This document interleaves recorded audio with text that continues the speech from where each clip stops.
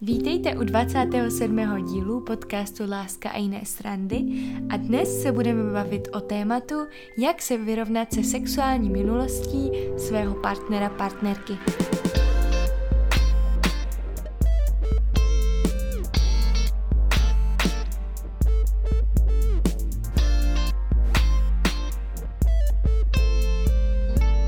A když se bavíme o sexuální minulosti partnera, tak to nutně nemusí být jenom počet lidí, se kterými ten muž nebo žena spali, vyloženě měli sex, ale jde i o vůbec věci v té oblasti erotiky a nějakých fyzických projevů lásky, do kterých samozřejmě se dá počítat spousta dalších věcí, než jenom ten sex samotný.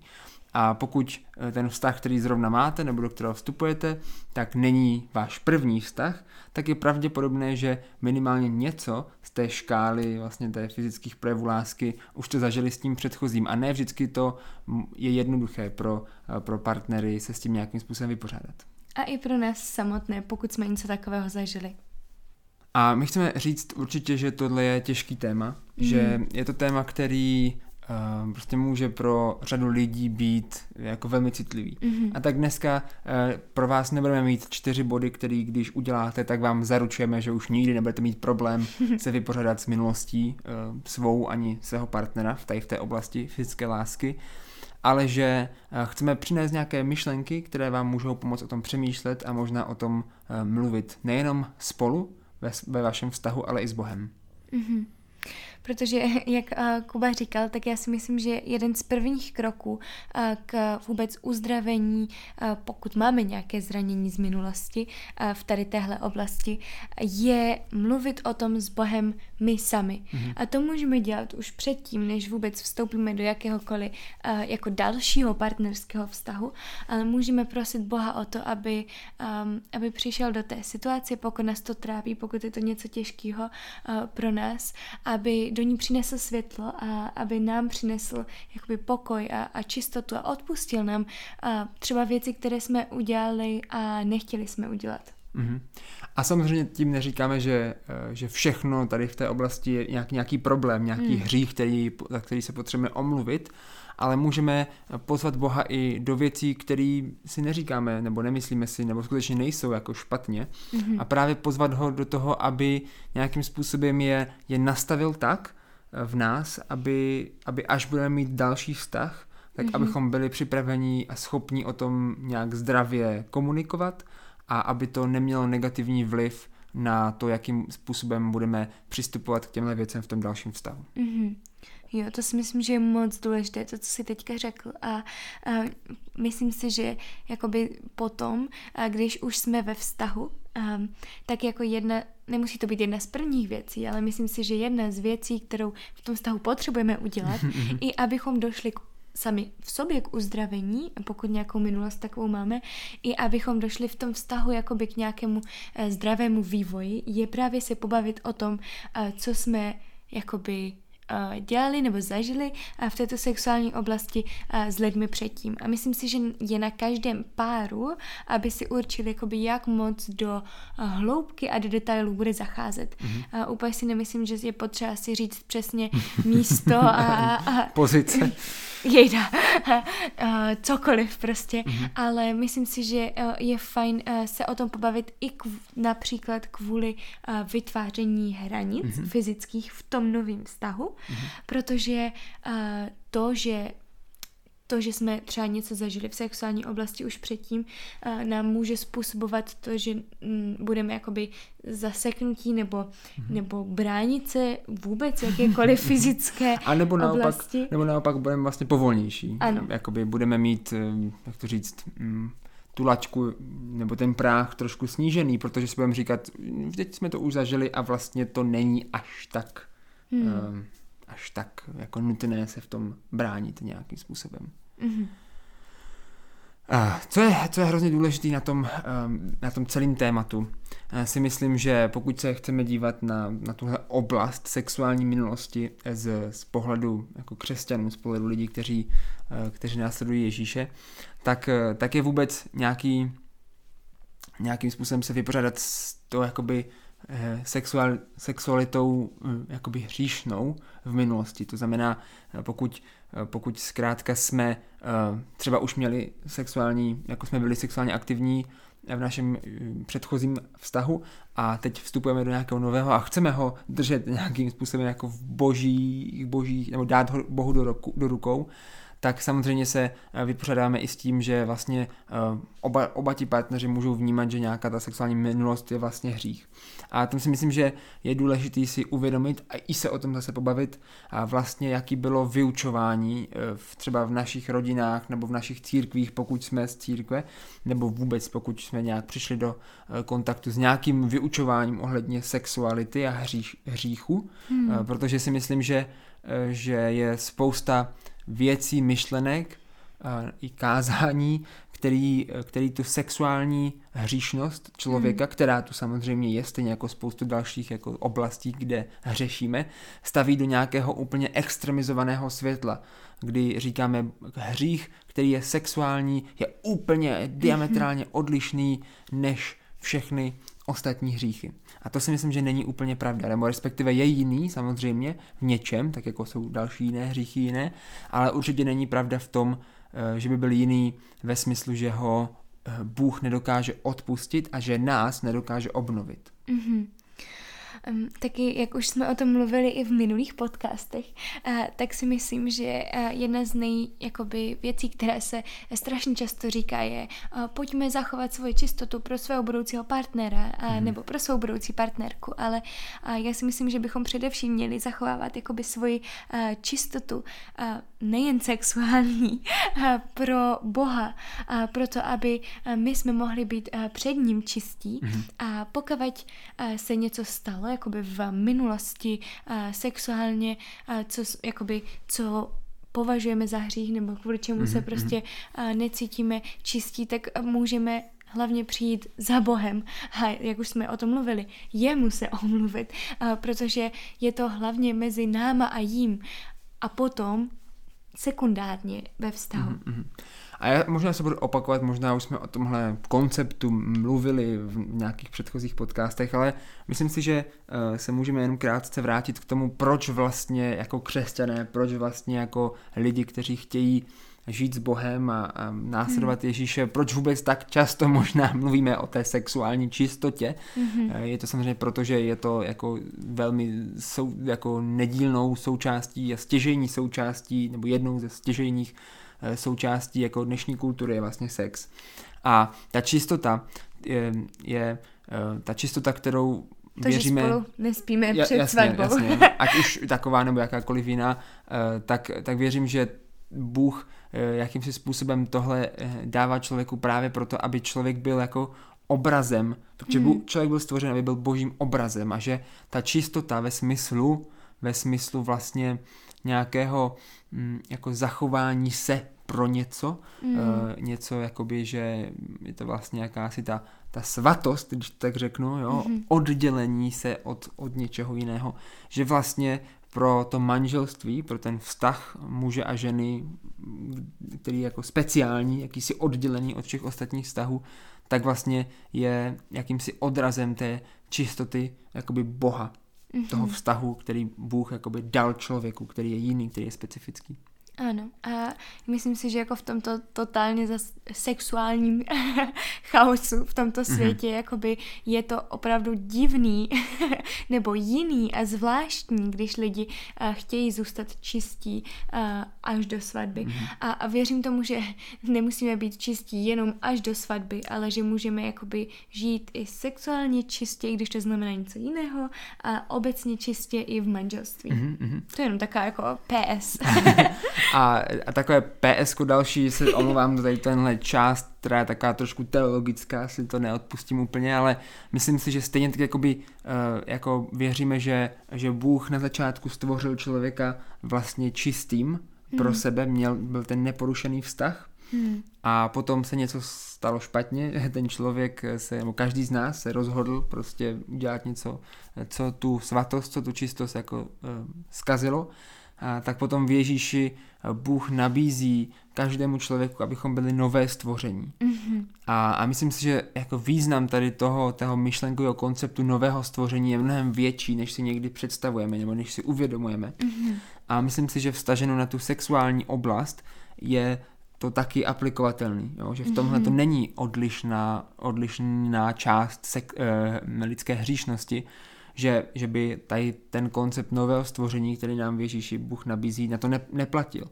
To znamená, že věřím, že pokud přijmeme v Ježíši jeho odpuštění a obnovení a dáme tu věc Bohu, modlíme se za to a zveme ho do toho, tak se skutečně stáváme novým stvořením. To znamená, stáváme se opět čistým, opět vlastně jako neposkvrněným, když to tak řeknu, přestože Bůh asi pravděpodobně ve velmi výjimečných případech by nějakým zázrakem jako třeba fyziologicky něco vrátil, zvlášť u žen, to tam už třeba po tom prvním sexu nemusí být, ale z hlediska všeho ostatního si myslím, že člověk může být jakoby nový, čistý, nepopsaný list papíru. Mm-hmm.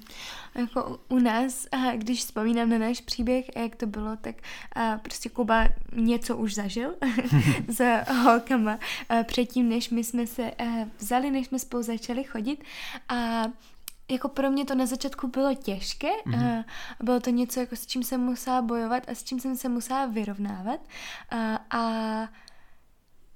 jakoby tahle myšlenka toho, že jako Kuba to odevzdal Pánu Bohu a že je v něm nový stvoření, mi strašně pomohla, protože jsem si uvědomila, že on je vlastně nový člověk před Bohem, Bůh ho vidí prostě novýho, čistýho a tak jsem se modlila, aby mi Pán Bůh dal, aby ho tež tak viděla a úplně si pamatuju, jak jsem ho viděla jako takovou bílou ovečku. Ne, vážně, a jako Pán Bůh prostě říká v Bibli, že jako on může změnit hříchy, které budou temný, tmavě rudý, jako šarlat, prostě, že budou bílí jako sníh a jako ovčí rouno. A to jsem jakoby přesně zažila prakticky i v našem vztahu, když jsem se za to začala modlit na začátku. A byl to nějaký proces a trvalo to.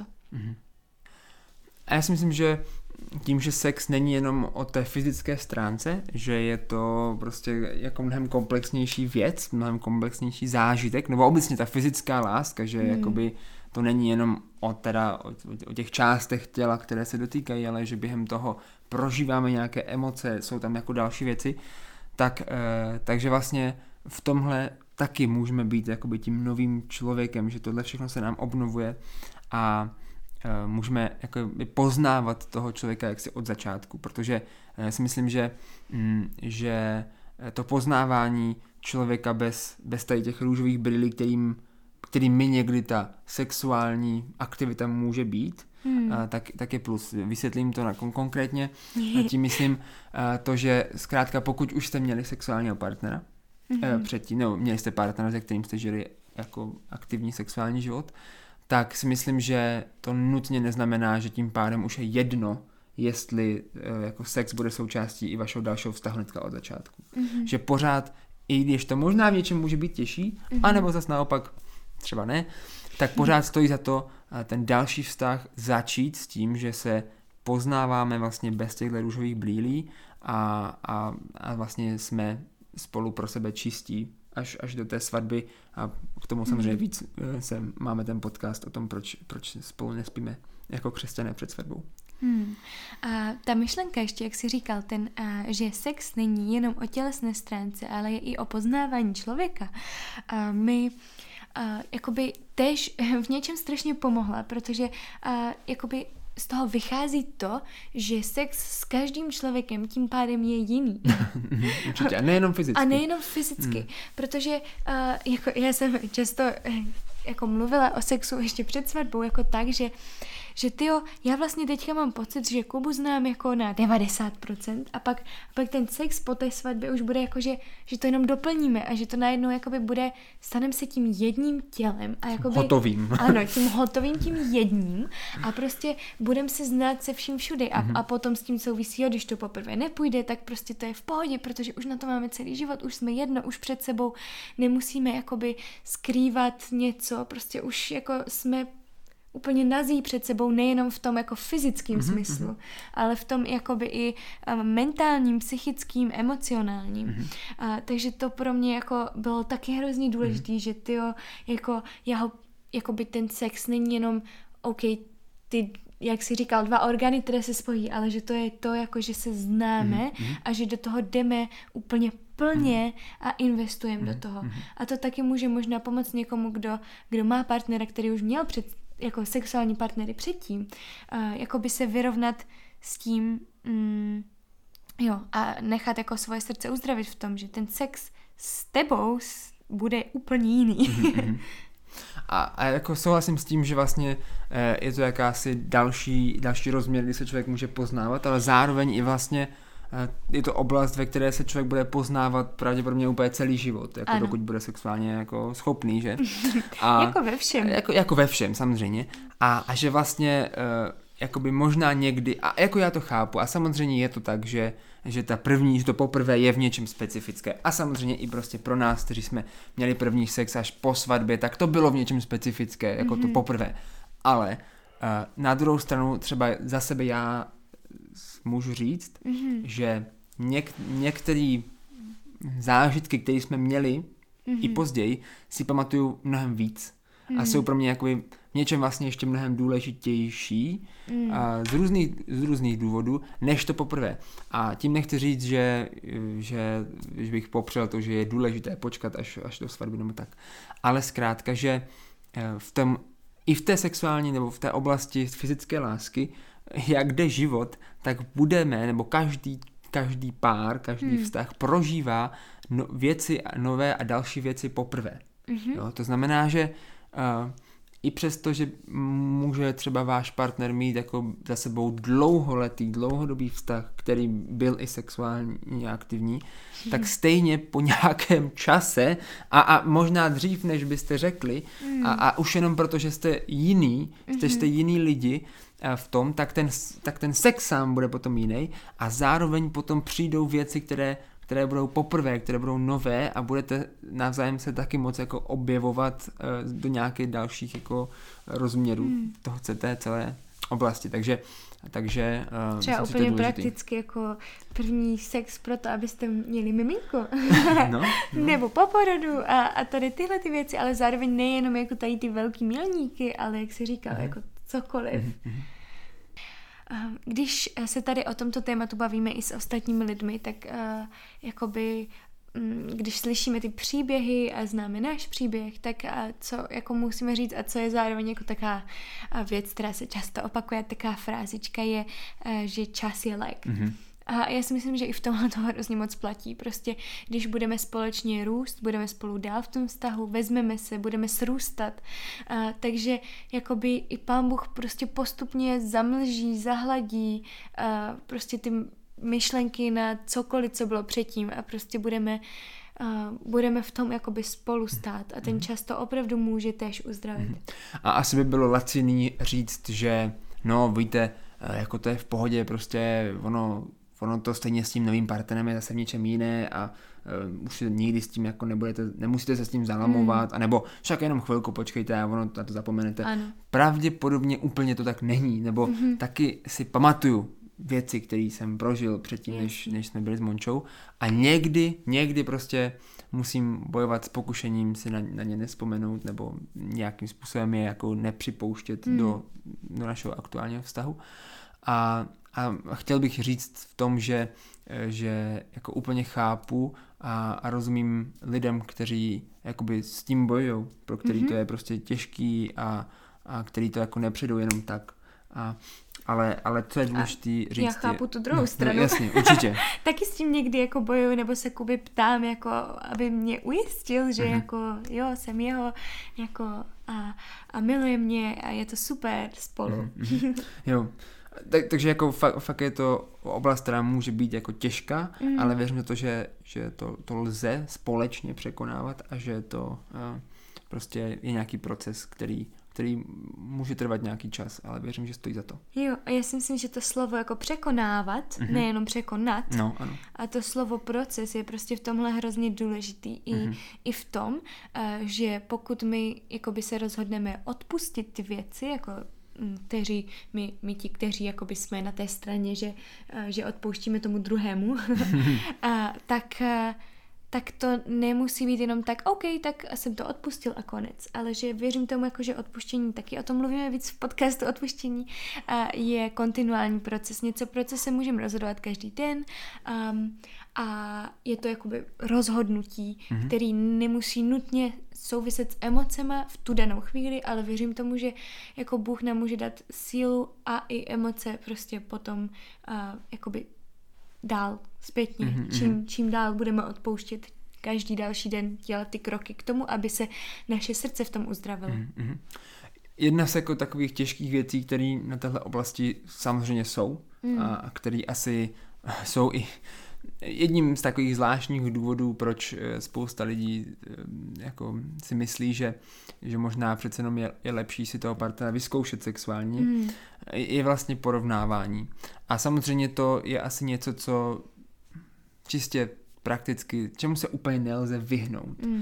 A pokud už jste něco prožili takového, nebo váš partner něco takového prožil, tak samozřejmě, ať si to budete sebe víc se snažit jako držet od sebe, tak někdy se může stát, že tam nějaké to porovnávání jako dojde.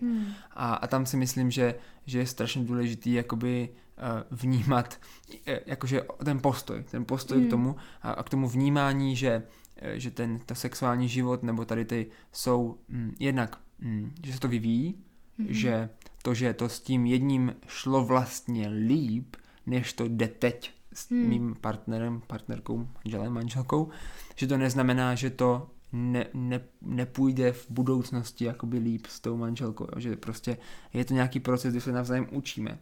A nebo kdy znovu nenaskočí ta jiskra, která už možná teď tam není, prostě, jasně, nebo jsou tam nějaké která byla s Armandem na pláži prostě v létě. Přesně tak. A zároveň, že vlastně tady ta oblast je důležitá, ale jenom jedna z mnoha. Nebo z řady jako klíčových věcí na zdravým vztahu, manželství, nebo prostě dlouhodobého vztahu.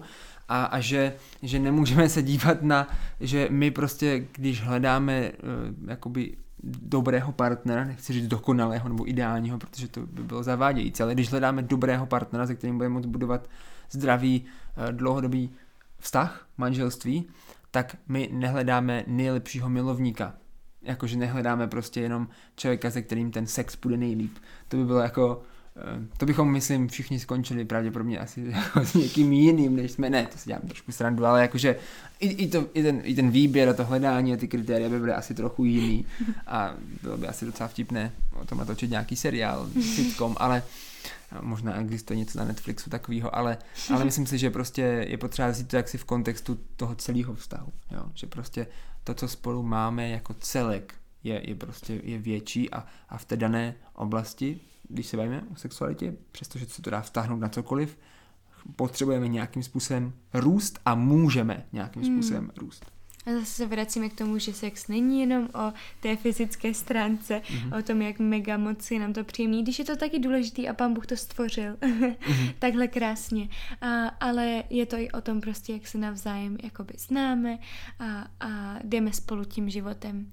A jak už jsme na začátku říkali, tak tohle jsou prostě těžké věci a je to něco, co tímhle jedním podcastem nevyřešíte v sobě, ale moc bychom si přáli, abyste o tom mohli začít přemýšlet, ať už jako jednotlivec, tak v tom páru, prostě pobavit se o tom, otevřít to a začít jako ten proces uzdravování. Takže pokud bychom to měli shrnout do nějakých jako kroků, nebo nějaké výzvy možná, tak pokud jste ve vztahu, kdy ať už vy sami prožíváte nějakým způsobem nějaký jakoby boj nebo lehké zneklidnění z toho, co vy jste prožívali ve své minulosti, jakoby z oblasti fyzické lásky, nebo váš partner, vaše partnerka, anebo oba, to se taky může stát, tak myslím si, že to, co první je pustit do toho Boha. Prostě Bůh nebude znechucen tímhle. On to ví, takže ho tam do toho klidně můžete pustit, můžete mu to klidně říct a už jenom to si myslím, že je velký krok dopředu. Jo, protože do temnoty se pustí světlo. Jinak ta temnota neodejde, nedá se vyhnat prvně. Takže pustit do toho Boha a potom o tom začít jakoby komunikovat, protože věřte, že než jsme spolu my o tom komunikovali, tak Monča měla úplně šílený představy o tom, co vlastně všechno jako jsem kdy zažil a půlka z toho nebyla pravda. A vlastně jako to, že jsme o tom spolu komunikovali, zase do toho přineslo nějakou jasnost a světlo, která potom vlastně mohla pomoct Monči to nějak zprocesovat, což když to bylo takové, že asi jsem tohle a asi tamto, tak se to těžko procesuje. A za třetí, prostě pobavte se o tom, jakým způsobem to má vliv na ten váš vztah teď. To znamená, jak vaše hranice, nebo to, co máte nastavený, jak vy prožíváte třeba oblast fyzické lásky teď, tímhle může být nějak ovlivněno a společně na tom jako pracovat do budoucna. Takže to jsou takové 3 shrnující body, asi praktické. Tak jo, tak my se za vás ještě pomodlíme a děkujeme moc, že s námi sdílíte i svoje příběhy, ze kterých se můžeme k podcastu inspirovat. A jsme za ně moc rádi a určitě to můžete dělat i dál. Tak pane, moc děkuji za všechny lidi, kteří nás poslouchají a děkuji ti, pane, i za nás, za naše manželství a tak chci se teďka modlit za každého, kdo zažil něco v sexuální oblasti dávno, pane, prosím za to, aby ty tak k němu přicházel a přicházel a přinášel světlo a pokoj a očištění, aby z toho člověka proměňoval, aby se nebál za tebou s tím přijít a aby prostě mohl vědět, že v tobě opravdu může být nový stvoření. A prosím tě za každého, který je s partnerem nebo bude s partnerem, pane, který už něco v sexuální oblasti zažil a potřebuje mu odpustit, tak dávej k tomu sílu, pane, dávej uzdravení do toho vztahu a prostě, pane, proměňuj z partnerský vztahy, proměňuj manželství v tomhle a uzdravuj, protože ty můžeš a ty chceš. I za tohle si zemřel, Pane Ježíši Kriste, na kříži a tak ti za to děkujeme a děkujeme i za to všechno, co pro nás máš a dál nachystáno, všechny ty poprvé, ať už v sexuální nebo jakékoliv jiné oblasti. Amen. Amen.